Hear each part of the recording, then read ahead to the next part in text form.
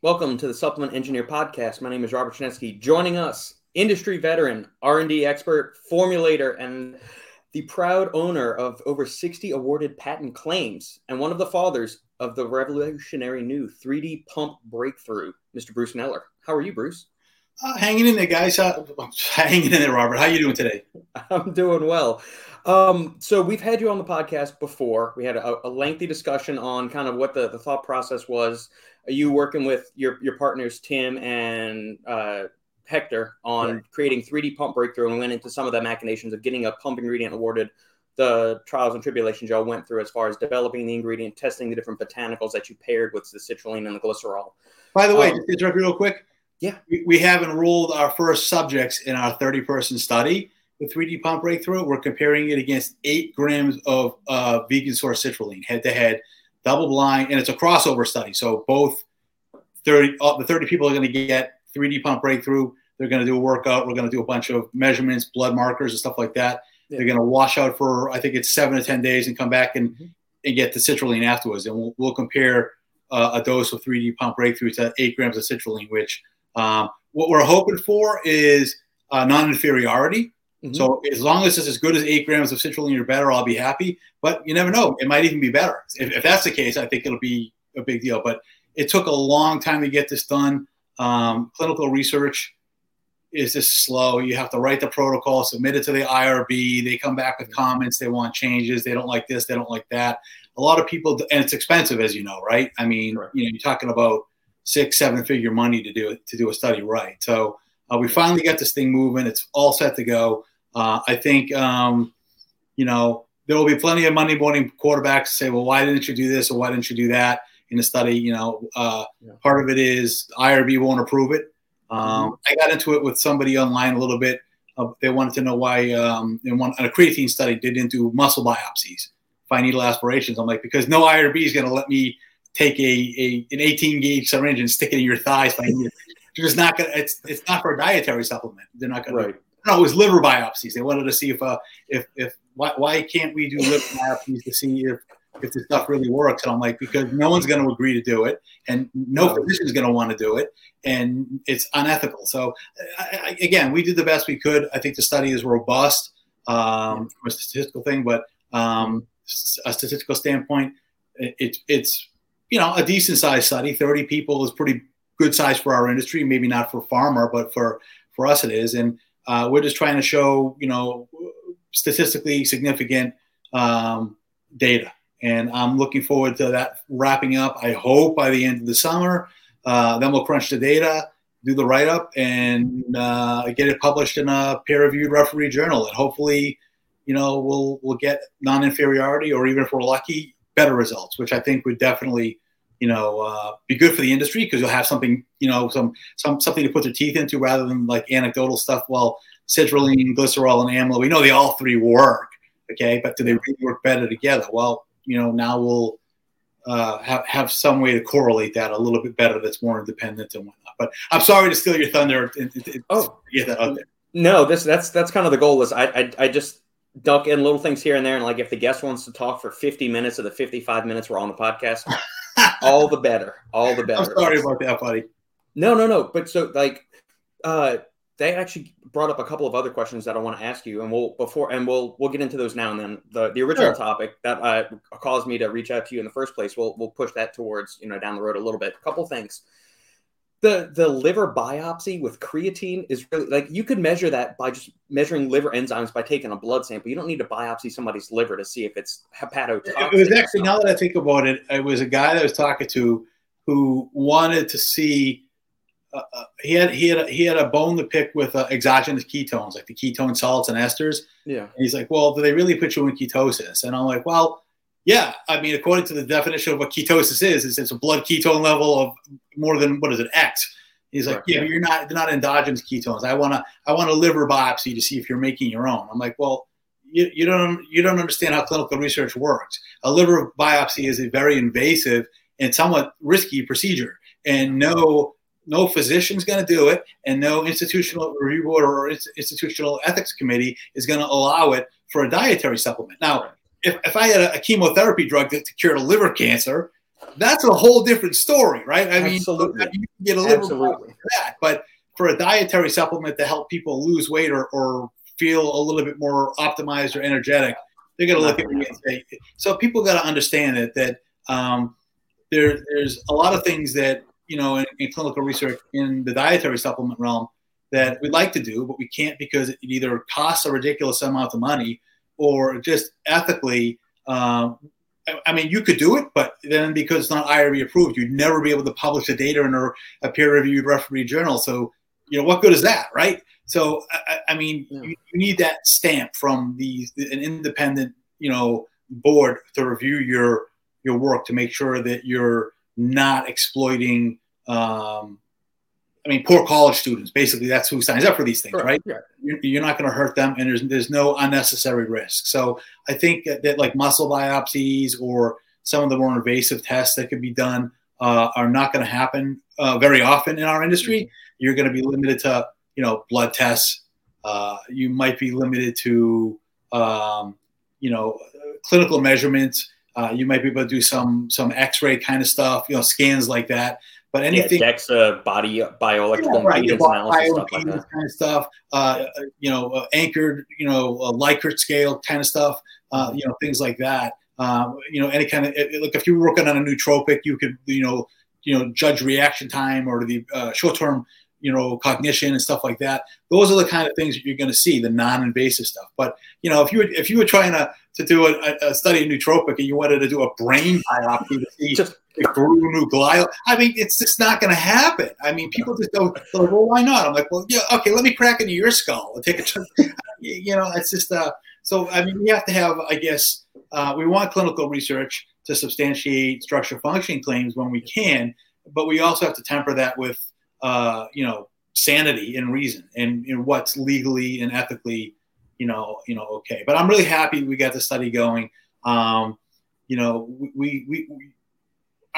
can't release it yet, what's in it, but we really went above and beyond with not just the biometric kind of assays, like, okay, do 50 curls and we're going to measure your arm and see which side, which one's bigger, kind of, like that. Yeah. Not just the DEXs, but we looked at a lot of inflammatory markers that were expensive to do to see, does this stuff have any effect a day or post day with, reducing inflammation or mitigating, delayed, muscle soreness or things like that. So I think overall, most people that look at it are going to be like, what's all this stuff? We don't know what this is. But when they see the other stuff, they'll, the stuff that everybody knows, they'll be like, well, that's pretty good. And of course, there's always going to be people that are going to be Monday morning quarterbacks. So why didn't you do this? Or why did you do that? Or why did you do 30 instead of 50? One thing we did do, I'll tell you, that I will let out of the bag here, is we're trying very hard out of the 30 people to recruit a substantial subset of women. Okay, cool. Yeah, because most studies are done in men. I mean, every study in our industry is done in guys 18 to 50, 18 to 35, right? Yeah. So we said, guys, and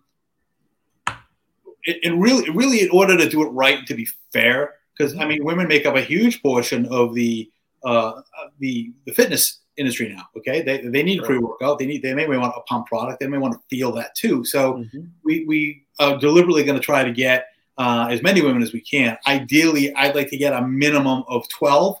That doesn't sound like a lot, but we only get 30 people total. So you'd have like 12 women and maybe 18 guys. But I mean, I think that'd make for a nice, demographic group. And again, I don't want to sound like, woke Bruce, because I'm really not, but we're really trying to recruit across a wide demographic, aged 18 to I think 50, men, women, all shapes and sizes and whatnot. So we definitely want to have a nice cross section of, what America, if not the world, looks like. And I think going forward, that's another thing that you need to be very conscious of if you're going to conduct clinical research. You just can't have 18-year-old white male track athletes anymore, because I mean, their physiology and the way they react to things might be a little different than, a 45-year-old slightly overweight housewife. Correct. I can't say that anymore. House person. I mean, I always use the reference. I say, well, I want to be able to explain stuff in such, easy to understand language out of soccer mom. And so I'm probably going to get canceled for saying soccer mom. Yeah. Well, you and I can sit in the cancel corner, right? That'll work. Absolutely. You touched on something that I've always wondered. So we always hear about when people are conducting sciences or scientific research studies, they have to be approved by the IRB. And I've always wondered what happens if you don't have it. Dr. Lopez and Dr. Ziegenfuss have that research facility. They've got their own CRO. What if they just kind of gave the double middle finger to the IRB to say, hey, look, we know how to write a study. We're going to go do it by ourselves. Okay, so we did a pilot study on 3D pump. Okay, It was not IRB approved. And the difference is this. I'm not going to say you can do what you want because, you could get sued by, a test subject if they got hurt and sanctioned in a variety of other ways by medical boards and whatnot if you do things that are unethical. But you don't need IRB approval if you're just looking for data to support like a patent or something like that. It's nice to have. It just takes a long time, and it's a nuisance. It's expensive, okay? What IRB, or if you're in Canada, an IEC does for you, what they stamp off on it, it means that somebody else vetted your profile, and it looks, by somebody else, I mean a committee, not like two guys, a substantial amount of people, usually a PhD level biostatistician, some physicians, some professors in like say pharmacology or biochemistry and whatnot. And after you make whatever changes or negotiate whatever changes they want and they sign off on it, when you collect your data and you do your write-up, reputable journals will be willing to at least consider your write-up for publication. If you do a study and you don't have IRB or IEC or the equivalent in, whatever China has, okay, if you did it over there or Russia or whatever, no reputable journal would consider publishing your stuff. And if it's not published in a peer-reviewed, referee journal, people kind of look down on it.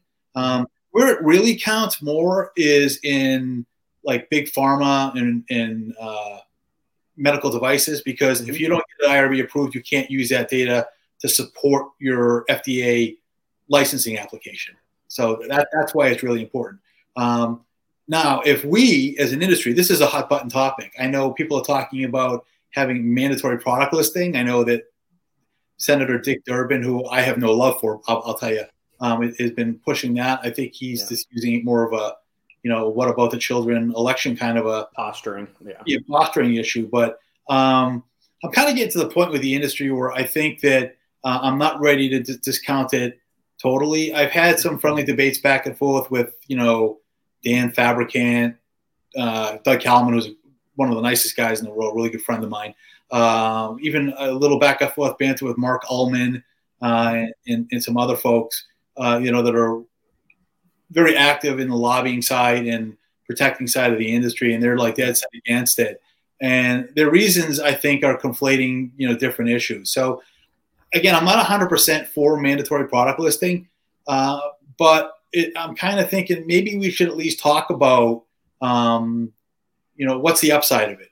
Everybody talks about what the downside of it is, and the downside is usually FDA already has a whole set of laws they don't enforce now. If we just give them more laws, they're not going to enforce them either. So what does it matter, right? It's done, right? Why add more laws? I mean, and I agree with that to an extent. I mean, I have, I think the FDA should drop the F, because they don't care about food, man. They just care about drugs, biologics, and medical. They don't pay attention to us. They don't do any enforcement really with any teeth. Nobody ever gets prosecuted unless they're horrifically bad or it's just national news. It's just rinse and repeat over and over again.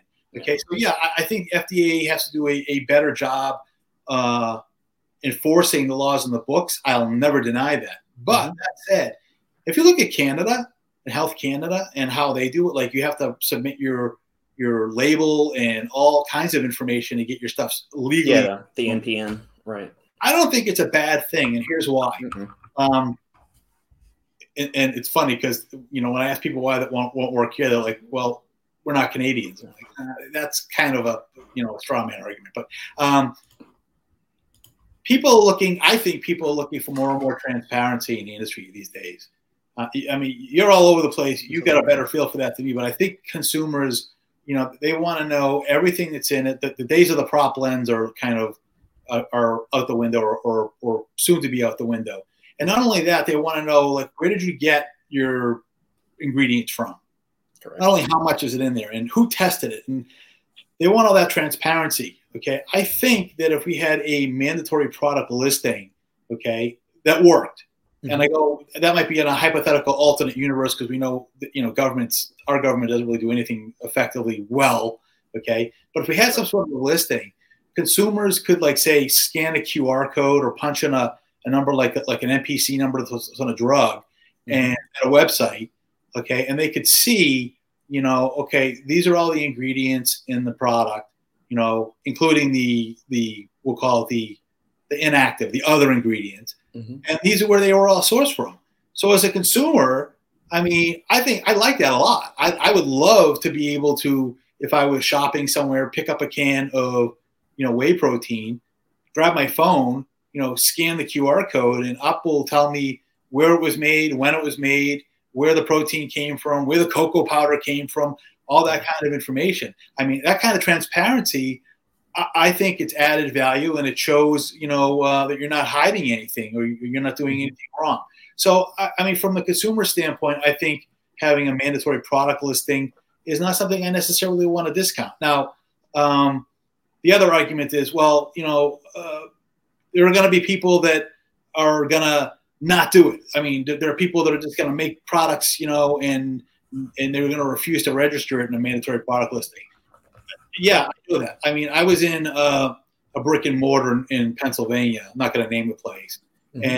And this was like last week or maybe the week before. And they still got SARMs and peptides and all kinds of other stuff on the walls. Okay. And all the brands of stuff that they sell are like these like local brands that I've never heard of. Okay. Mm-hmm. And their prices are ridiculously cheap. And I'm like looking at like 5-pound cans of protein, and their price for it, like it costs less than what 5 pounds of isolate raw would cost me. So I know it's not in there. So, I mean, there's always going to be those guys. You're mm-hmm. never going to get rid of the guys that want to try to do things that are against the law. I mean, perfect example, right? Fentanyl is illegal. Okay. If you sell fentanyl and get caught, the DEA catches you, or any other controlled substance, you're going to get prosecuted and go to jail, right? Yep. Okay. Hopefully that's enough of a deterrent to stop most people from doing it. But there's always going to be some people that are willing to take that chance. Okay. And right. So the same thing is with an MPL. I get it. Okay. It's not going to be 100% compliance, mm-hmm. but just because there's not 100% compliance with that is not a good enough reason not to explore it further. The bigger brands, the more reputable brands, the ones that get like NSF or Informed Choice kind of stuff like that, mm-hmm. okay, they're going to do it because, let me give you an example. If like a big chain like a Costco or Target said, hey, if your products, or even Amazon, that would be a big driving force. If Amazon said there's a federal mandatory product listing, and if you don't have an MPL number, okay, for your product, you can't sell it on Amazon. Well, you just see how fast everybody, would go to do that, right? Absolutely, right. I don't want to throw it out the window. I will say this: Dan Fabricant, Doug Kalman, Mark Glazier, Rick Collins, anybody else. If you see this and you're listening, I would love to debate this topic with you guys. I mean, and I know coming from me, given my somewhat checkered past, maybe people say, well, you're not the right guy to push this forward. And I would argue that I'm absolutely the right guy to push this forward, because if you want to catch somebody or think, how are people doing things that, are maybe not on the up and up, you want somebody who was at one time maybe an expert at doing it to tell you what the tricks were, right? Right? I mean, how will people know, right? You want somebody that, had to at one point in time maybe done some of these things, okay? Right. So, I'm the guy that would, and a few other people that I know in the industry, and too, I'm sure, they could point to things and say, it doesn't smell right. There's no way they could do it. Let's investigate further. So, I think that the more I think about it, the more I'm leaning towards an MPL. I'm not 100% sold on it yet. I think implementing it and how rigorous it is would need to be worked out and agreed upon. We'd have to have some debate and commentary on it. Mm-hmm. But I think at the end of the day, a system like Canada has would be a lot more beneficial for customers in the United States than having, DSHEA, and I think they issued yet another draft guidance document last week. The FDA, like Doug Kalman's a copy of it, and I'm on like a chat group with him and a few other people. Mm-hmm. And at the top of it, it says this document is not for implementation. I'm like, so why would you release it if it's not for implementation? Like, what's the purpose, right? I mean, so what you're basically telling me is this is our opinion today, but because we're not implementing it, we could change our mind tomorrow. Well, how does that help me as a manufacturer or a brand or a label, or even as a consumer? So again, I get it. FDA is broken.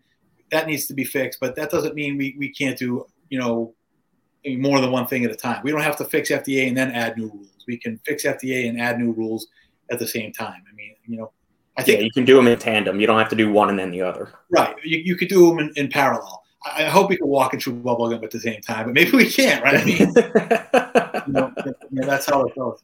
Yeah. Along those lines, you're someone that has brought some of the, more exotic stimulants to market. Mm-hmm. What are your feelings on even things that have been around for a while, hygenamine, hordenine, laxogenin, or laxogenin, however you want to say that, on the FDA advisory list? It's like this on again, off again nature that it has. I'll tell you something. So one of my clients called me. Mm-hmm. They got a warning letter for laxogenin. Okay, and it was the first warning letter they ever got. And I'm like, calm down. Okay, let's talk about what you're going to do and what your company's going to do and all that kind of stuff. And I couldn't understand why FDA went after laxogenin, because what is there, like maybe like 700 people in the country that actually use it? I mean, it's not exactly a big selling product. I mean, it's not that popular. Okay. So I thought it was kind of an odd thing for them to attack. But as far as like hordenine and hygenamine goes, I guess technically FDA, from a strictly legal standpoint, if you can't show that it's an ODI, okay, there needs to be some either an NDIN that's been submitted submitted anyway, or you need to show somehow that it is, self-affirmed GRAS according to the method outlined in the Federal Register. That doesn't mean the method you want. I mean, FDA has kind of outlined that. A lot of people ignore that, by the way. I mean, there is a definitive method that's been published. This is what you need to do at a minimum to self-affirm. And I hear people, well, we self-affirm it as GRAS. I'm like, why? Because you looked at it and it's fine.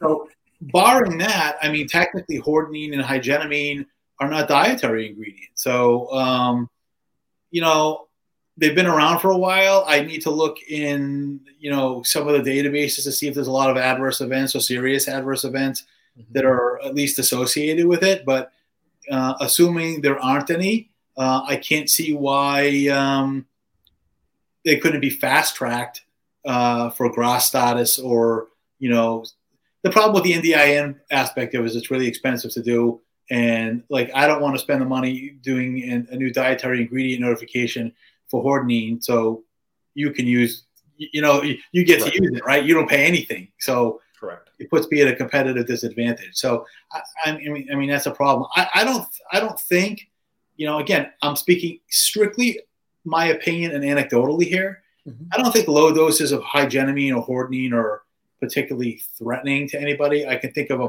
bunch of other ingredients on the market, some of them legal and some of them not in the stimulant class, that probably pose a bigger threat to people's health than those two. But again, I mean, I guess it doesn't matter. I guess technically you're not supposed to sell them, and that's how it is. I mean, the industry's changed. I mean, back in, people call them the golden years back in the early 2000s, where we just kind of sold whatever we wanted and Jedi mind tricked the FDA agents when they came to bother us.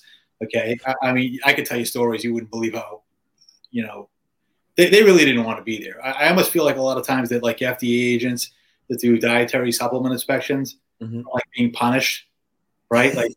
No, I really do. I was like, they really don't want to be there. You can just tell. They always come in pairs. I call them like Darth this, Darth that, because they're like Sith Lords. It's like one senior master Darth guy and one junior guy who doesn't say anything, right? They don't want to be there. You can tell. That's another problem.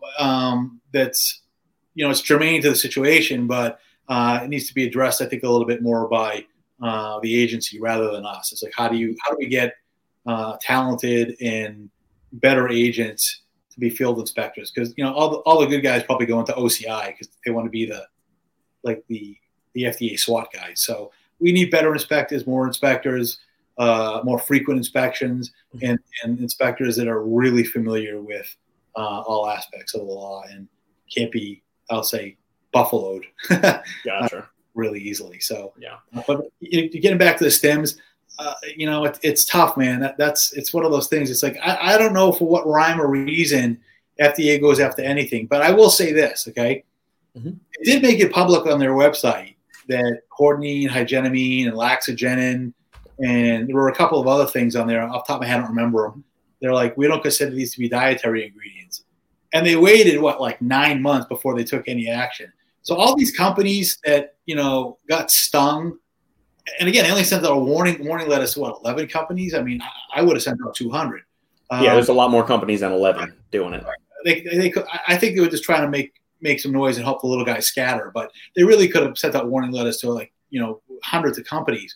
All these companies should have known what FDA's position was. I mean, they didn't do anything for the better part of a year. So you had all that time to reformulate your product and didn't. Well, you got a warning letter. I guess the obvious question is, so what's the big deal about a warning letter, right? It's just a piece of paper. And you just say, okay, I didn't do it and I'll never do it again. I think the big deal is that you could get sued by the class action guys. And this is probably not going to win me any friends, but I'm just going to be honest. I'll work with class action attorneys that want to retain me. Now, I'll pick and choose my cases. Like, I'm not going to go after a brand that like spelled something wrong on their label or some kind of accidental, trivial kind of, infraction. Mm-hmm. Now, I don't want to play gotcha. I don't slack filling, you use these containers and it was only a third full. Well, there's a plastic shortage right now. It might have been the only containers you could get, right? Yeah. But with COVID, I saw a lot of people selling and making antiviral, drug-like claims and stuff.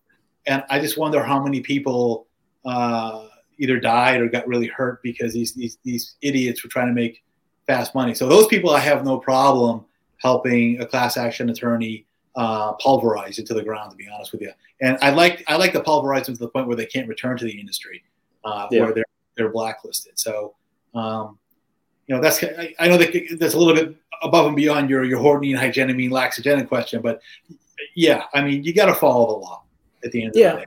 No, agreed. Like, I think there are definitely certain ingredients out there that have beneficial properties that in cell cultures, animal studies, even in human studies, have been shown to reduce, attenuate the symptoms of this, or they may be shown in cell cultures to possess antiviral effects. Am I going to go and sell this as an anti-cancer supplement? No. I mean, if you're doing that, you don't belong in this industry. You can say this supports your health. You can do that. Like, it's because those knuckleheads, case in point with NAC, N-acetylcysteine, going around saying it's an anti-hangover formula. Yeah, it's got some really cool liver support benefits. I'm not going to go around and tell people, hey, man, this is going to cure you of liver cancer. I'm not going to do that. Anybody that is being disingenuous and shouldn't be in the industry. So I agree with that 100%. So this is where I get to turn the tables on you. There's been a question I've been thinking about for years.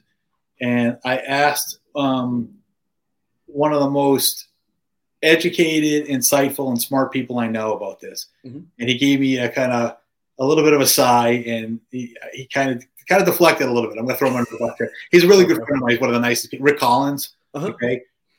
So what is it that dietary supplements are really supposed to do? Fill in the gaps in what you cannot obtain through the diet. Enhance and support the body to reach it to baseline or potentially a little bit above that which cannot be gained through diet alone. Let's get back to your antiviral thing, okay? So if you've got some herb or something else that there's got a study in, we'll say, murine models or cell cultures, and it's antiviral, why would somebody want to take it? What would be the reason they would want to use it? They're believing that it can help them recover from illness quicker or prevent them from getting illness quicker. But dietary supplements can't prevent or cure anything. That little 2-line warning block on every label, right? Yeah. So again, I ask you, what do dietary supplements, like, the definition is like walking through mud. Okay. I mean, I don't really like structural function claims these days. I get nervous about them because you could be making a claim, by accident that's drug-like. And I think part of the problem with, what a dietary supplements really do is that the general public kind of wants them to be we'll call it natural, even though it's not everything's all natural, obviously. Right. They want to have a natural alternative pharmacopendium that they can draw from on their own because they don't trust big pharma or biotech, and they want to be able to, go to a health food store or on the internet, buy some kind of quote unquote treatment or preventative measure that they can use because they know better, even if they don't.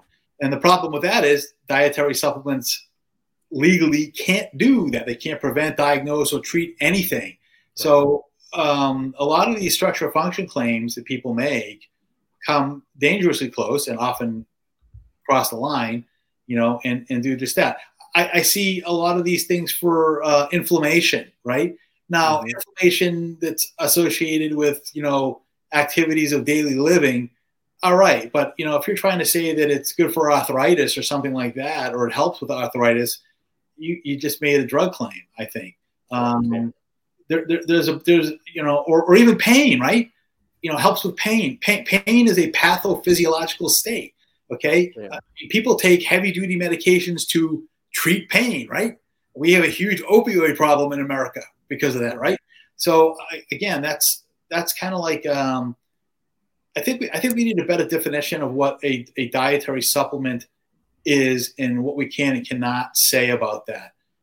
So something maybe you and your little crew, Lucas and Mr. Samborski might want to tackle one day on your cool podcast is, what really is a dietary supplement and how does it differ from an over-the-counter drug or a prescription drug or medical food even?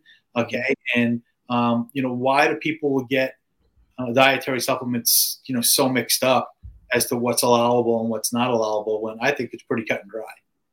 Do you think that blame falls on the FDA since they're the ones classifying what dietary supplements technically can say and what they can't? Because it makes it really difficult for me. Like you mentioned, the structure and function claims. As I do a fair amount of product pages and stuff for different brands in the industry and writing. And, 5-6 years ago, it was just kind of like I would write massive pumps, helps combat, supports healthy blood pressure, has been shown to reduce cholesterol levels. And that is so completely neutered now. Everything is it modulate? Huh? Yeah, I use modulate. Modulate. What does that mean? What does modulate mean? Yeah. I say may support already healthy cholesterols in a beneficial range of like, I can't even say anything. I just want to write the ingredients. And if I was a brand owner, this is what I would do. I wouldn't even put a product page up. I would call the thing liver support, put the ingredient supplement facts, and that's it. I wouldn't even put benefits. I wouldn't do anything. It would be you and I think exactly alike. My advice to people is to make claims that speak to what's inside the product, okay, and not to what the product purportedly will do. That's where it gets you in trouble. And it's the FTC that really should be policing that along with the FDA, okay? FTC definitely would have jurisdiction here too. It's just dangerous. Okay. One of the things I do when I assess structural function claims for clients that I work with is I usually say, don't do it. You can make content claims, contains 25 grams of protein, contain, this, that, or whatever. Okay. But don't say that it does anything. Okay. You can say that it tastes good. It's chocolate, right? Yeah, great tasting. That's pretty cool, right? Chocolatey taste, rich, creamy, chocolatey taste. Okay. But I really wouldn't really make too many claims as to anymore as to what you think it's going to do for the person. I think most people already know why they want the product anyway for the ingredients. Most people are fairly, certainly in sports nutrition, they are. I mean, in general health, they may not. Somebody buying something in a pharmacy, for, joint pain has no idea what, glucosamine or any of those things that are in that family, how curcuminoids work. They have no idea. Okay. But most of the folks in sports nutrition, they kind of know what they want. You don't really need, I don't think you need to make those claims. Not anymore. Back in, 15, 20 years ago you did, but now I think the consumer's a little savvy. But I definitely think that we could say the FTC needs to enforce it better, the FDA needs to enforce it better, and the industry needs to enforce it better. Because let's be honest, right? If I make a claim that's a little bit like maybe on that line, it's not really over the line, but and nothing happens to me, well, maybe the next time I update my label and change my formula, maybe I will cross that line.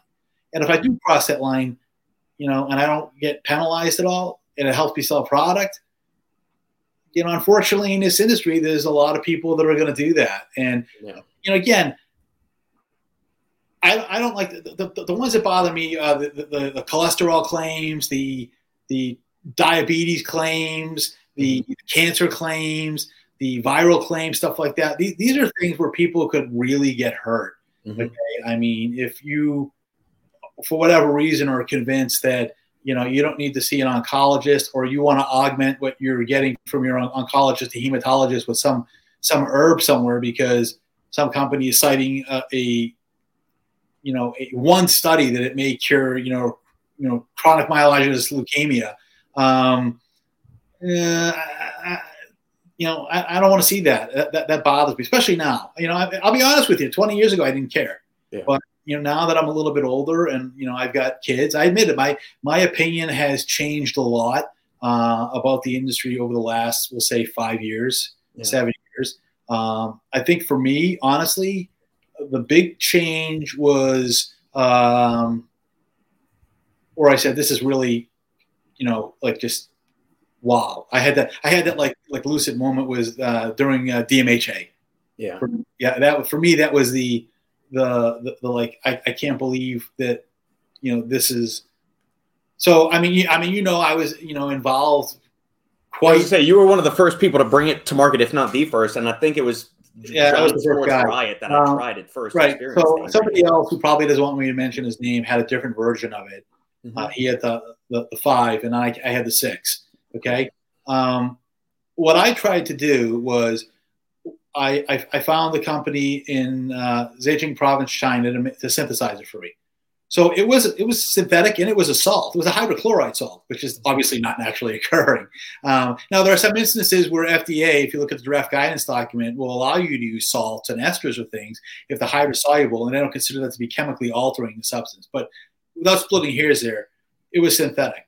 Okay. When I imported the material, okay, I always imported it as DMHA hydrochloride. It had correct cast number on it. All the paperwork was correct. Okay. I didn't pull any of that crap where, okay, well, I'm going to have the guys in China label it as creatine or leucine in a drum. And when it gets over here, I'll put a different sticker on the barrel. It came in that way. Like all the paperwork was legit.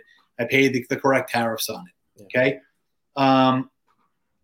I didn't sell it to anybody and warrant that it was a dietary ingredient. Okay. I just said, I'm just selling this chemical where is, as is, and you need to indemnify and hold me harmless. Okay. You need to be responsible and you need to decide whether it's legal to use for whatever intended purpose you wanted to use. That scared off a lot of people, obviously, but some of the people who knew what it was were like, we're going to do what we want. Okay. It horrified me that a lot of companies would buy, pure compound for me and then forge a COA, or I'm assuming they forged a COA, or at least they relabeled it somehow as an herbal extract when I knew it wasn't. Okay. So I was like, that's not cool. The other thing that happened a lot, and I think Peter Cohen in one of his publications kind of outed everybody, was DMHA was expensive, when it first came out because, that R&D cost we had to recover. I had to recover. I mean, we're talking hundreds of dollars per kilo. Okay. And a lot of people didn't want to pay it. And other people that were less scrupulous in China had a lot of leftover DMBA. Remember that guy? Amp citrate. Good stuff, man. Amp citrate. Right. So what a lot of people over in China did was they just relabeled DMBA as DMHA and sold it to these folks for, like half the price that I was selling it for. And I have these discussions with people all the time. I'm like, you need to test your product. And they're like, oh, we do. I'm like, there's no way you could be buying it for this price because it's like 25%, 30% less than I pay for it. Okay. And I know my people that are making it. I don't know anybody else making it other than the people that I contracted with. I know they're not selling it to you for 30% less than they're selling it to me. Okay. And Right. you know what, Peter Cohen outed, a whole bunch of these stems that were labeled as having, DMHA or whatever the herbal equivalent is, erythropalum scandens or whatever it was. Okay. Yeah, Kigelia africana was one of them. Africanus, whichever one. Juglans regia was another one. Right, yeah. Stuff. As really having DMBA in it. And, I kind of got a big snarky laugh out of that. I'm like, I told you guys you needed to test it. No. But the thing that really did it for me is after he published that, none of those brands got in any trouble. Like nothing happened to them. Like the FDA didn't do anything to these people. They were totally busted taking something that was already banned, putting it in we'll call it a pre-workout or a fat loss pill, okay? Labeling it as something else. They got caught and nothing happened. Like crickets, man. So that's when I said we need real structural change. Mm-hmm. That was a very, lucid and crystalline moment for me where it's like, okay, it's just a matter of time before somebody really gets hurt or a bunch of people get really hurt. So pretty much since then, I have 100% walked the straight and narrow to the point where I think it starts to irritate some of the people that I deal with, I actually thought about going to law school. I've talked to people like Eric Stump and Rick and a few other attorneys in the industry to maybe do that and come out as a one-man wrecking ball and just start, filing civil actions against companies that are selling garbage. But again, there are people that do things by accident, okay, and they're minor. Or you know what? There are people that like this. I'm not going to mention any names, but there's people that I've called on the phone that I'm civil with, and I'm like, you really want to think about taking this out of your product? And it'll be like, well, why? Everybody's using it. I'm like, but that's not the definition of what a dietary ingredient is. Everybody using it doesn't make it legal. If everybody jumped off the bridge, you heard that story when you were a kid, right? Would you do it? Right. So it's kind of the same thing. So, a lot of them just didn't know maybe the ingredients has been sold for a long time and they didn't realize that it really isn't a dietary ingredient. Yeah. And, I like to give them a warning or a heads up, hey, reformulate it. And a lot of them do. Some of them don't, but, a lot of them do. I'm not looking to get those people. It's, again, the really, over the top people, that are doing things that are just problematic. And now with the supply chain being what it is, and I wrote that piece for, NPI, I was nervous when I wrote that because I thought a lot of people were going to come out and bash me. But I was pleasantly surprised that I got a lot of positive comments from quieter but bigger names in the industry, like people that you would, if you worked in the industry, you would know and respect immensely. Big company people that are occupy the C-suite of huge companies came out and said that was kind of a ballsy thing you did. It's about time somebody sort of put that out there. So, but there are problems now, and it's not just not just with the protein, it's with even amino acids and other things too. People are taking shortcuts that, I'm just scratching my head. I really am. I don't know how far you want to get into that. I think it'd be let's start with a high level overview of the article for the average consumers that may not tune into these kind of insider websites like Natural Product Insiders, Nutri Ingredients USA. I guess let's give them a high level. Two articles. My usual walls of text, War and Peace, Tolstoy-esque kind of stuff. But I just basically talked about my 25 years in the industry and some of the, less than ethical, honest things that people have done, including myself. I mean, I'm as guilty as a lot of these folks are. Okay, I have to admit that. I didn't always do the right thing. Like I said, I'm trying to now really hard. Okay, but even today, we're seeing all kinds of things, and I think the takeaway is, these people that own companies are looking to make as much money as possible because they're companies. That's what companies do. And I'm not just talking about the publicly traded ones. I'm talking about the little little guy starting out, he's looking to make as much money as possible. The level of greed in the industry is very high. People like flashy cars, vacation houses, vacations in France and stuff like that. They like to eat at expensive restaurants, and a lot of companies, company owners, executives are willing to, do things that sometimes they're not illegal. They're just kind of scummy. And sometimes they're illegal, which by definition makes them scummy. So that's kind of what the article was about. As the price of whey protein has gone through the roof, I think you're going to start seeing problems there again. And it's not just that too. I mean, creatine, caffeine, and citrulline. Creatine is in such short supply now. Okay, that's going to be a problem for some folks too. I think that what's happening is people are formulating down to meet, a COGS price at a certain level. So if something used to cost, we'll say $5 to make, but it's $10 now, they're going to take out ingredients to get it back down to the $5 COGS level, and they're still going to sell it at the old price to the consumer. That could be reducing servings, it could be reducing or changing ingredients, or maybe both. And obviously, that's not good for the consumer. And I'm waiting for the other shoe to drop. I'm waiting for the consumers to be like, what the heck, man? I mean, last month this can had 30 servings, and this month it has 18, and it's the same thing, and I'm paying the same price. Like, what's going on? Why would I want to do that? Or last month it had 5 grams of creatine per serving, and this month it has 3, or things like that. So it's a problem, and that's kind of where I went with the article. Is I think we always have to be concerned with, everybody wants to grow their company. I mean, of course they do, right? But I think I hate to call it like a bombing run or a smash and grab, but I guess that's what it is.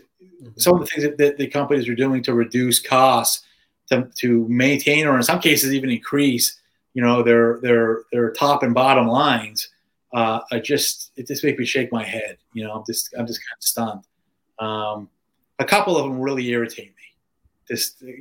I mean, it all irritates me, but a couple of them really, really get under my skin.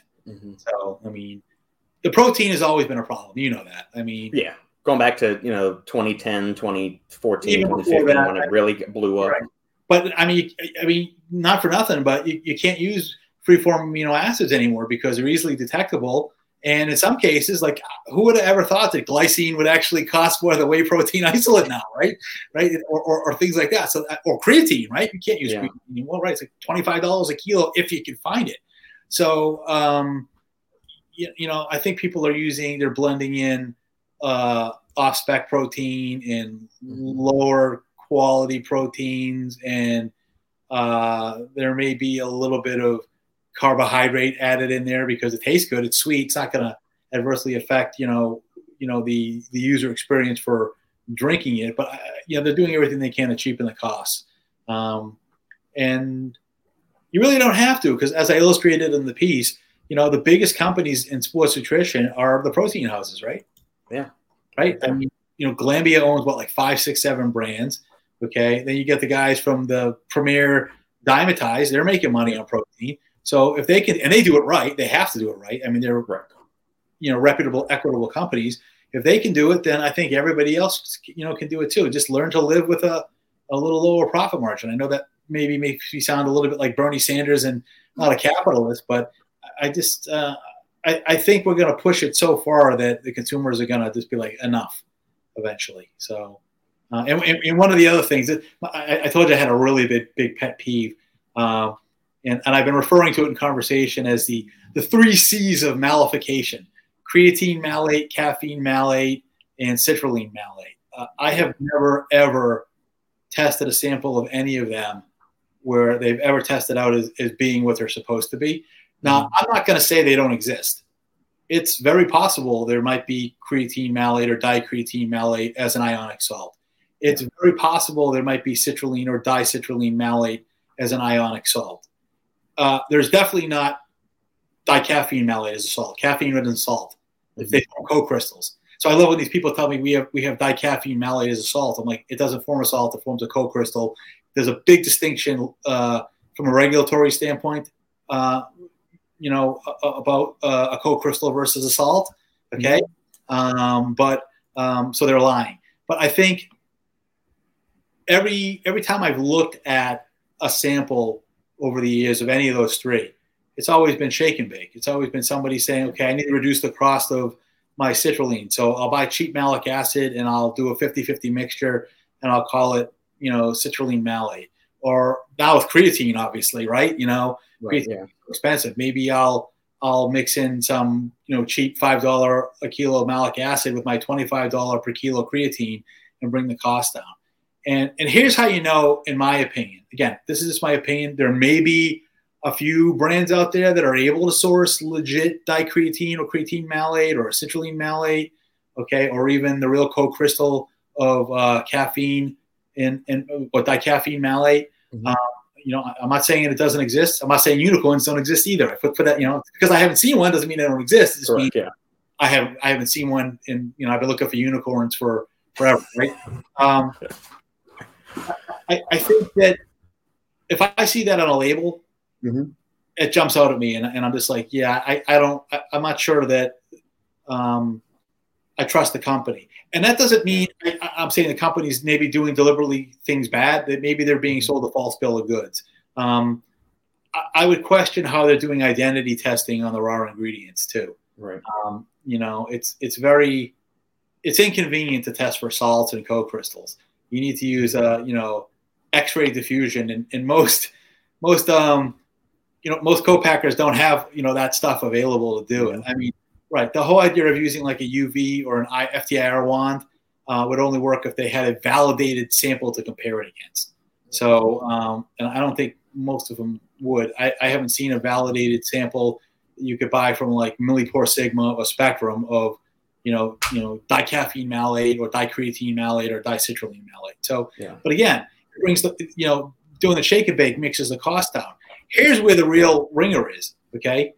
If you were actually to make like any of those malate salts or co-crystals, it would actually cost you more money than just selling plain creatine or plain citrulline. Here's why.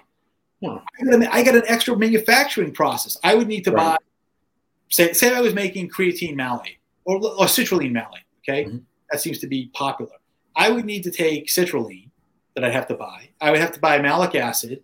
I would have to solvate them. I would have to get them to react. I would have to somehow pull that out of solution, either with like a big industrial centrifuge or some kind of way to distill all the solvent off. Okay, and that would be very time consuming and labor intensive, and I'd still have to buy all the other chemicals to do it.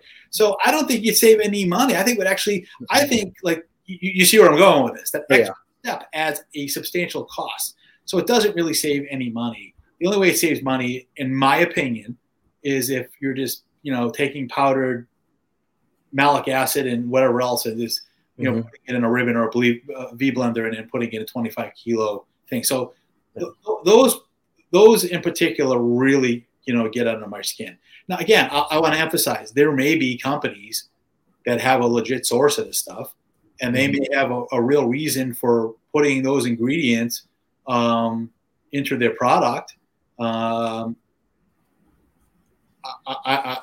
If they're sourcing real material and they're able to actually correctly identity test it to prove that it's really what they think it is, then hey, my hat's off to them. You've done a better job than I've been able to do over the last 2.5 decades. So, but again, I'm starting to see that. People, when I talk to them, they're like, "Hey, I can't get citrulline, or citrulline it's come down a little bit. At one point, it was like $30 a kilo. Now it's like around 18, 19, but still that's high." Yeah.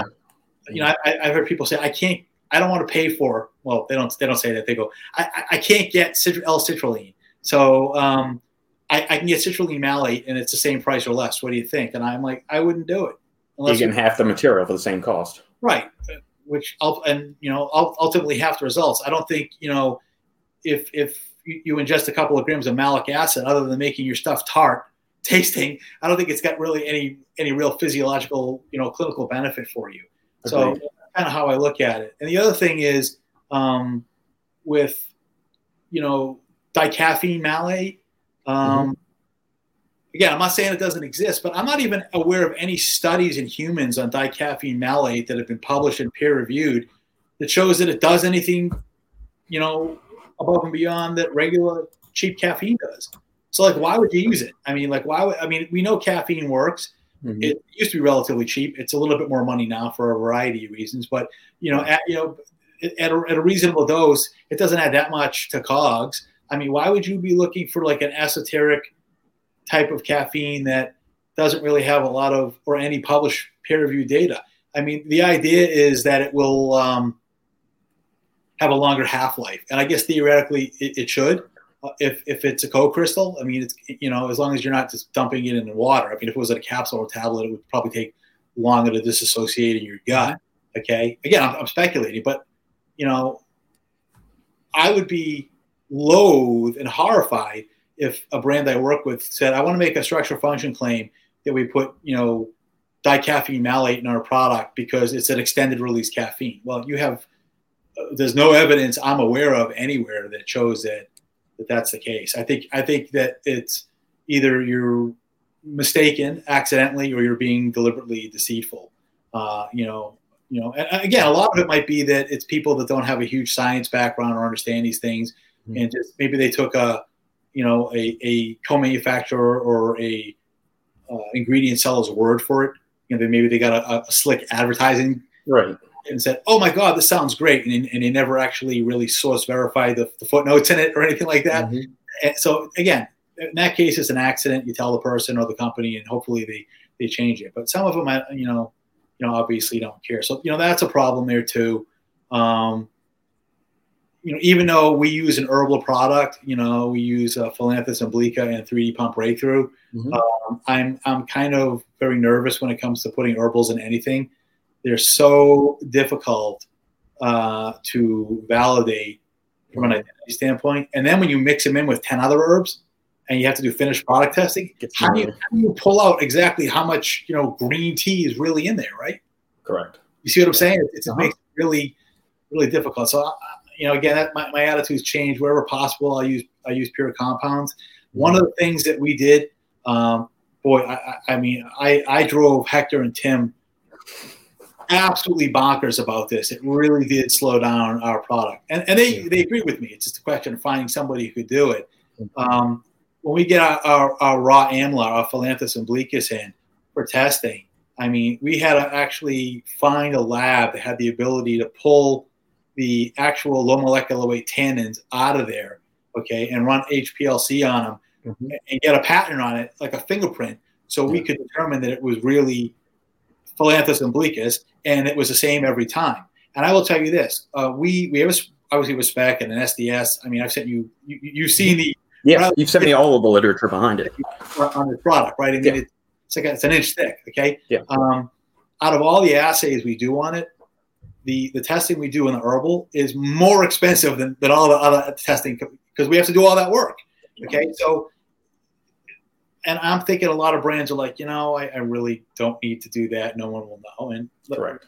FDA is not going to enforce it. They don't know. So, I mean, are you really getting the herb you think you're getting, or are you getting the amount, or are you getting the whatever it's standardized for? So that's why I get a little nervous with the herbs. And I'm sorry we're all over the place here a little bit. No, this is a great conversation. I want to circle back to the dicaffeine malate, because even when I got into the industry in 2015, I mean, I had a cursory experimentation with different products, like entering giveaways on bodybuilding.com forums or anabolic minds forums, whatever. And I came into the industry and I was under the guise that dicaffeine malate, gives you this smoother energy experience. It sustains the effects so that's why you use a blend of caffeine anhydrous and dicaffeine malate. And even like I just learned something here. Like I thought dicaffeine malate, they actually bonded the two of them together. Well, they are. So here's a homework assignment for you, and I'm not being patronizing. This is gonna be very fruitful for everybody who's listening to this. It's a challenge for everybody, not just for you. Okay, go look up what a co-crystal is. There are caffeine co-crystals. Okay, there's a pterostilbene caffeine co-crystal that's pretty good. Pure, okay, pure caffeine. Yeah. Right. So it doesn't form a salt with like malic acid. There's also a prescription drug called caffeine citrate. Yeah, citrate. Yeah. They use it in babies and neonates. okay, that are in the neonatal intensive care unit that have breathing problems, apnea, okay? Again, it's a co-crystal. Caffeine really does not lend itself to making ionic salts. Caffeine phosphate is an ester, okay? So if people tell you that, dicaffeine malate is an ionic salt of caffeine, yeah, I'm having a hard time buying that. I mean, I don't want to come out and say it's 100% impossible because I don't have a degree in chemistry, but I just don't see, we're looking at a caffeine molecule, like how it's going to salt out with malic acid or anything for that matter. Okay. Maybe a super strong metal, you could have like a metal salt, like zinc caffeinate or something like that. Okay. But with malic acid being a relatively weak organic acid, I don't think it's going to happen. So what happens is you get co-crystals forming, and they're hydrogen bonds. The little hydrogens that are on the side of the rings, they bond together. So you don't have look at an ionic bond, you don't get the full proton exchange. It's kind of they form a crystalline lattice in a fixed stoichiometric ratio.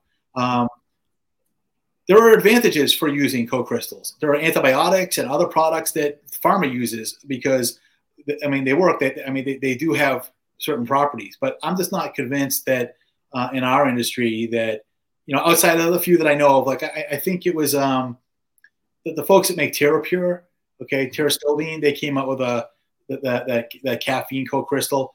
That's real. Probably caffeine citrate, which is a drug. I'm not sure that should be sold in our industry because it's a drug, but it's legit because it's a drug and they use it in hospitals. Yeah. As far as, dicaffeine malate, I'm sure you could form a co-crystal that way. I'm just not sure that it's being done. They're not that hard to make. They're really not. It's just that I don't think anybody's doing it.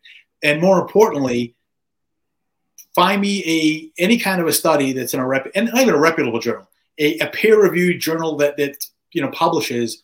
Find me a study that shows, dicaffeine malate exists or does anything. Yeah, that's true. The whole theory, or at least what, it's kind of exists in the ether of the supplement industry, is that it extends the life, the malic acid buffers your stomach, which may happen, but it extends the life of the caffeine and makes it a smoother so there's no crash.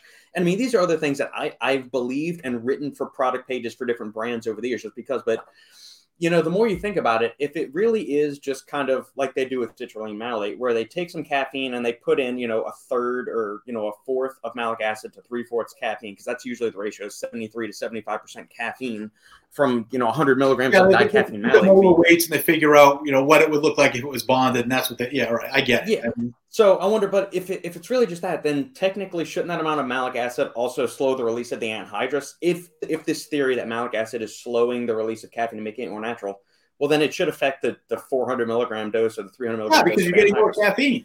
Right. So malic acid is doing anything. Okay. Right, yeah. Okay. Other than making your stuff more tart. Okay. Unless malic acid somehow interferes with the enzyme system that metabolizes caffeine into paraxanthine and whatnot. Okay. Yeah, which I don't think it does. Theophylline, I don't see it. I don't see it really happening. Okay.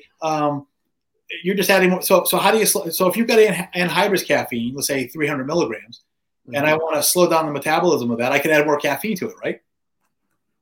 Yeah, that doesn't make any sense. Yeah. Right. I think it's smoke and mirrors.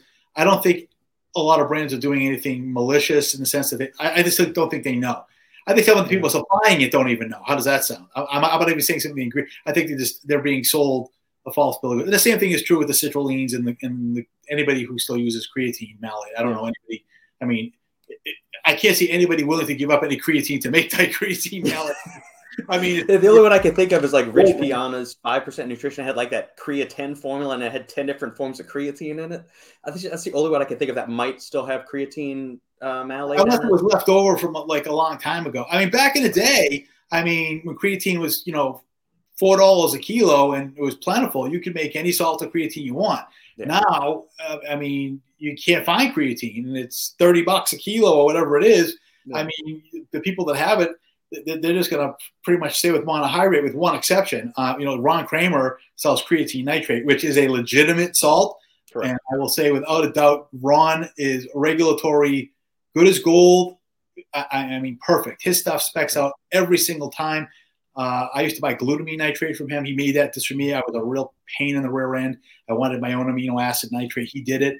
And we tested the crap out of it. And his stuff always exceeded spec.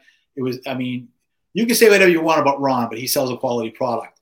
Okay. Yeah. And he meets spec, and he does everything he says he's going to do. Sometimes it may not be the greatest thing, but he does do everything. So he's, in that sense, he's very honest, and I have the highest accolades for him. So outside of like creatine nitrate, because there are some brands that use it, and he's probably able to source some creatine for that. The only other creatine that I would trust right now is monohydrate. Correct. Yeah. You know, all the other weird. I mean, even the hydrochloride stuff. There may be some of that still around too. I don't think that buys you anything over monohydrate too. Again, it's just going to add cost. But you know, hey, so there are some brands that swear by it, and some people think that you need less of it, or it's got some, you know, partition coefficient benefits or whatnot. You know, but again, these are the things that are happening now. People are looking to reduce costs, and they're trying to do anything they can. And you know, like I said, I had a brand. They're like, I can't get citrulline, you know, regular citrulline from anybody, but I could buy, you know, dicitrulline malate for $14 a kilo. And I'm just like cringing. I'm like, so how are we going to identity test this? Right. Where are we going to do it? You know, you want me to send it off to, you know, a big analytical laboratory and spend $4,000 and see if it's actual, you know, crystalline salt or what, you know? And I guess one of the benefits, although some of my clients may not look at it this way, some of them might want to punch me in the head, is if you ask me for my opinion, I'm going to give it to you. And I'm not just going to co-sign what you're doing if I think it's wrong, so I can, you know, get my wire transfer or my check. So, you know, a couple of times I've been able to talk people off the ledge from doing something that is dishonest and or, you know, illegal that way. So yeah, you know. Interesting. I'm gonna start going down the malate wormhole, and because that might change how I start looking at when I challenge to you, like nootropics and stuff like that. It's really simple. Okay. Yeah. Find me specifically with dicaffeine malate. Find me a study in humans or in rodents, even any mammal. Find me a study that shows that dicaffeine malate extends the half-life of caffeine. A published study. I don't think that's too much to ask for, is it? No. If you're going to make that, I would agree with that 100%. It does something, right? If you're making a structure function claim, right, you need to have some data to support that. Just find some data. Now, here's another one. Show me how, or find out how much it would cost and what equipment you would need to do identity testing on creatine, citrulline, and caffeine malate. Mm-hmm. Okay, and let me know, you know, if you think that most co-packers would have this kind of equipment kind of hanging around in their QC/QA lab. Okay, yeah, I don't think so. And again, I'm focusing on these, but there's other ingredients. There's so many other ingredients, you know, besides these malates, these putative malates that fall into the same category of, I'm having a hard time that's really, really what you got. And again, having a mandatory product list would eliminate that, because ideally, I mean, again, maybe I'm living in la la land. Ideally, some educated guy at FDA would look at your formula and say, okay, well, this stuff is not a dietary ingredient anyhow. It's not an ODI. There's no NDIN on it. It's not GRAS. And not only that, I'm not satisfied with your identity testing, so we won't list your product. So that would get a lot of garbage off the market that way, right? Just because you wouldn't be able to get a listing. Now, again, there are always going to be people that kind of sell it anyway, because there's always going to be a demand for it. But it's just going to take it out of we'll say the main. You're not going to see it on the shelf at Walmart or hopefully at places like Amazon anymore. Correct. I'm probably running a lot of friends with this interview with you. You know that, right? People are probably like pulling their hair on it. Damn it! It happens. It happens. He's telling everything now, right? You know. Yeah, no, I mean it's you burn each bridge as you come across it. That's the way it is. But if you're trying to do things right, and like you mentioned, you used to do some less than scrupulous things, but you've saw kind of the area ways, and you're trying to do it. So obviously, when that happens, there's going to be some areas and patches of friction. It's just natural. But if people can understand the knowledge and the intention behind it, they should be able to live with that one way or the other. One of the things for me was this. Okay, so everything is a learning curve, right? I mean, you're not an expert until you learn, right? Correct. You may think you're an expert. Everybody thinks you're an expert, right? But legitimately, there are very few people that I come across in history that I would say are truly experts in a particular field. So, correct. We'll go say back in like the early 2000s or even the 1990s when the pro hormones were the rage. Mm-hmm. Okay, what a great word, pro hormone. They were hormones, dude. They were steroids. Okay, what pro hormone? Oh yeah, well they convert to an act. Yeah, but they're still hormonal and steroidal in structure. Okay, that was the best moniker. And again, he won't want me to mention his name, but you know what I'm talking about. The guy who coined that phrase, he legitimately opened the floodgates, and he was a genius. Okay, and then the whole idea, well, this one's naturally occurring. Well, so what? It wasn't sold before 1994, and there's no NDIN on it. It's not a dietary ingredient. Right. Okay? You have no studies in humans or anything that it's safe or effective to use. So it just kind of opened the floodgates. And it goes back to my expertise thing. Okay. We weren't really experts in the SHEA and the Federal Food, Drug, and Cosmetic Act back in 1998, 2003, 2005. Sure. We didn't really understand things, what the law was really saying.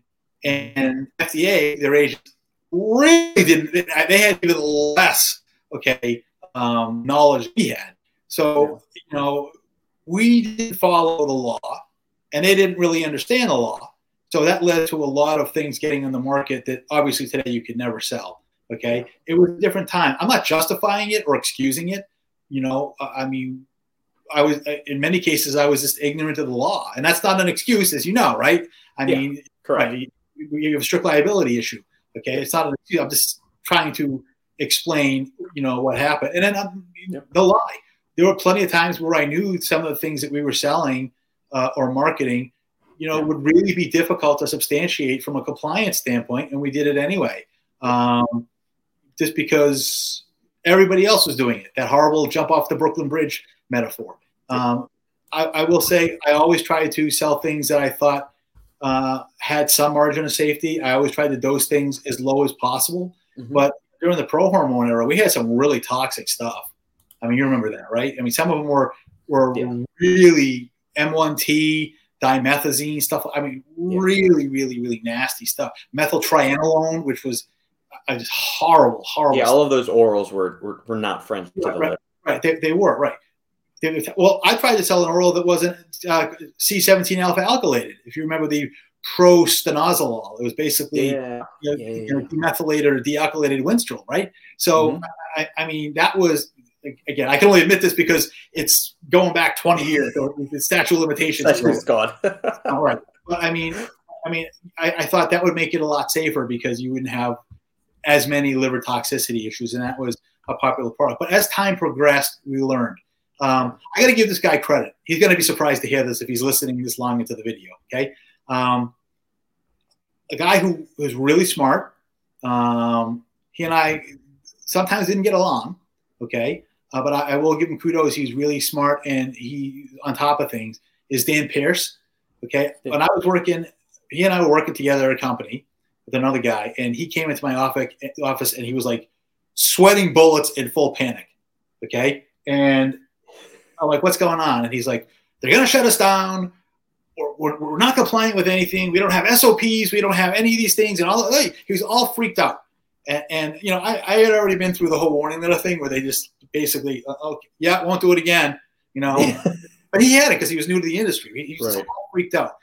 But Dan really helped me and a few other people get educated, because what he did is he found a bunch of ex-FDA enforcement guys and ex-FDA lawyers that had founded a consulting firm that did educational seminars. And he actually got us on a train from New Jersey to go to Washington, D.C. to take, GMP, GLP courses. Dan and I learned labeling law, the Green Book. Really? Yeah. I'm a woman who wrote labeling law. And they don't remember this. I had a really embarrassing moment. I'm such an idiot. I'm such a moron. We're sitting in this class about labeling law with this older woman who I think her name is Betty. I can't think of her last name off the top, but she wrote the Green Book on labeling. And she's saying, this means that, and that means this. And I was getting aggravated because I didn't know who she was. And I raised my hand. I'm like, yeah, just who are you that you think you can interpret this for us? She's like, I'm the one who wrote the law. You see his name on the back side of the book? That's me. He looked at me. He's like trying to like slide under his seat. And I had to pull my foot out of my mouth. But yeah. Dan really, he definitely put me on the path of I gotta be up to date. And so Dan, if you see this, thank you very much. I mean, we've had our differences in the past. I know now we've buried the hatchet, but you definitely maybe see things in a different light. So I definitely I appreciate that, and we did. So now, when somebody brings something to me, even if I want to believe it, okay, I have to go. I hate that trust but verify cliche, but that's kind of where I'm going with it. Is okay. So you want to sell this? Here's a list of questions you need to answer first. Okay, and if you want, I'll try to answer them for you. Well, no, if you pay me, I'll try to answer them for you. I'll go looking for support that you can sell this legally. Okay. And if I don't find it, I'm going to tell you that.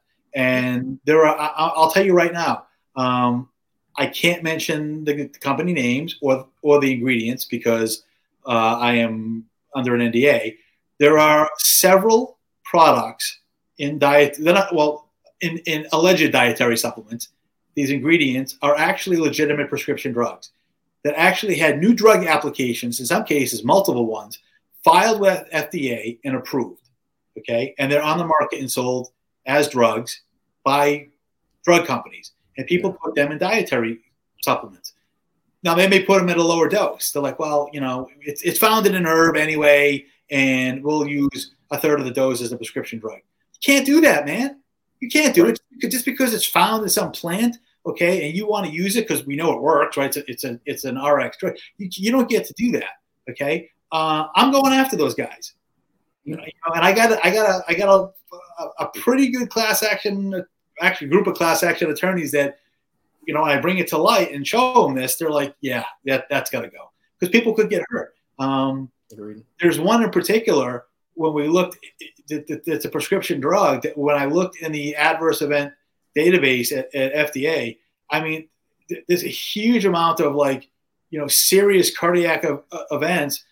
Stroke, myocardial infarction, and death that are at least casually associated with this ingredient, but yet it's still in the market.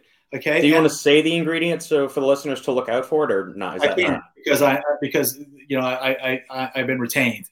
Gotcha. Okay. Right. But there are. I'll tell you this much: there's more than a half a dozen.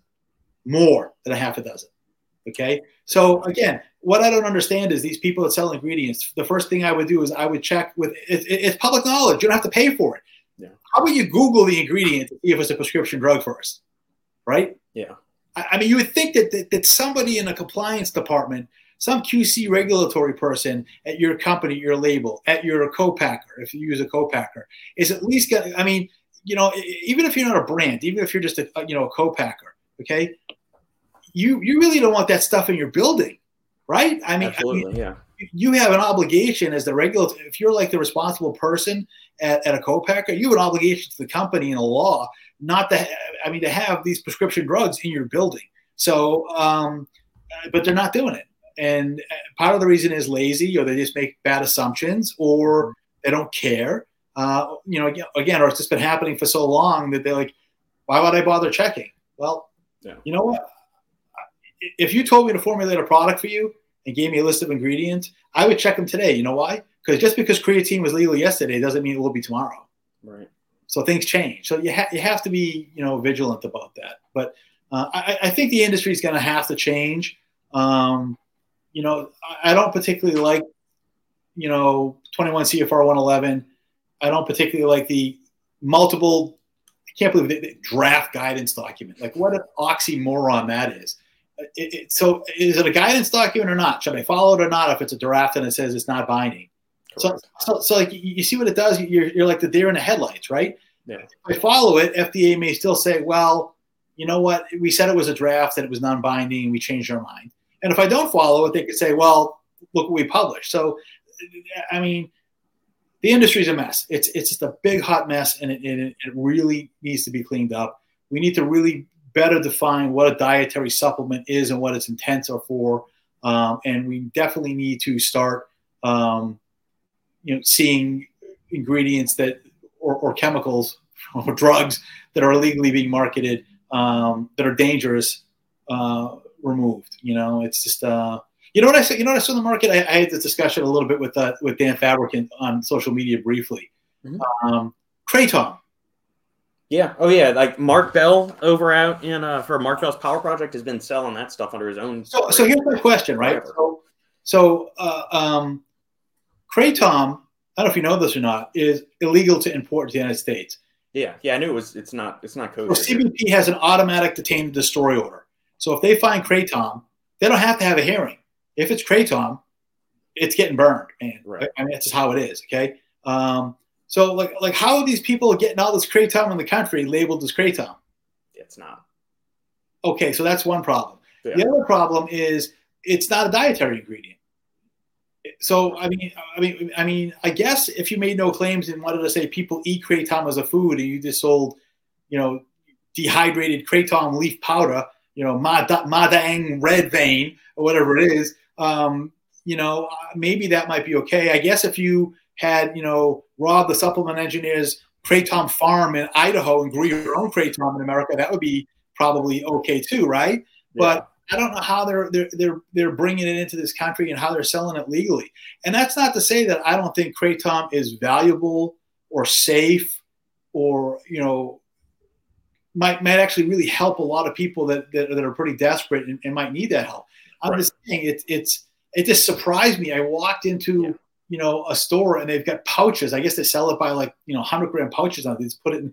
It reminds me of like the old chewing tobacco.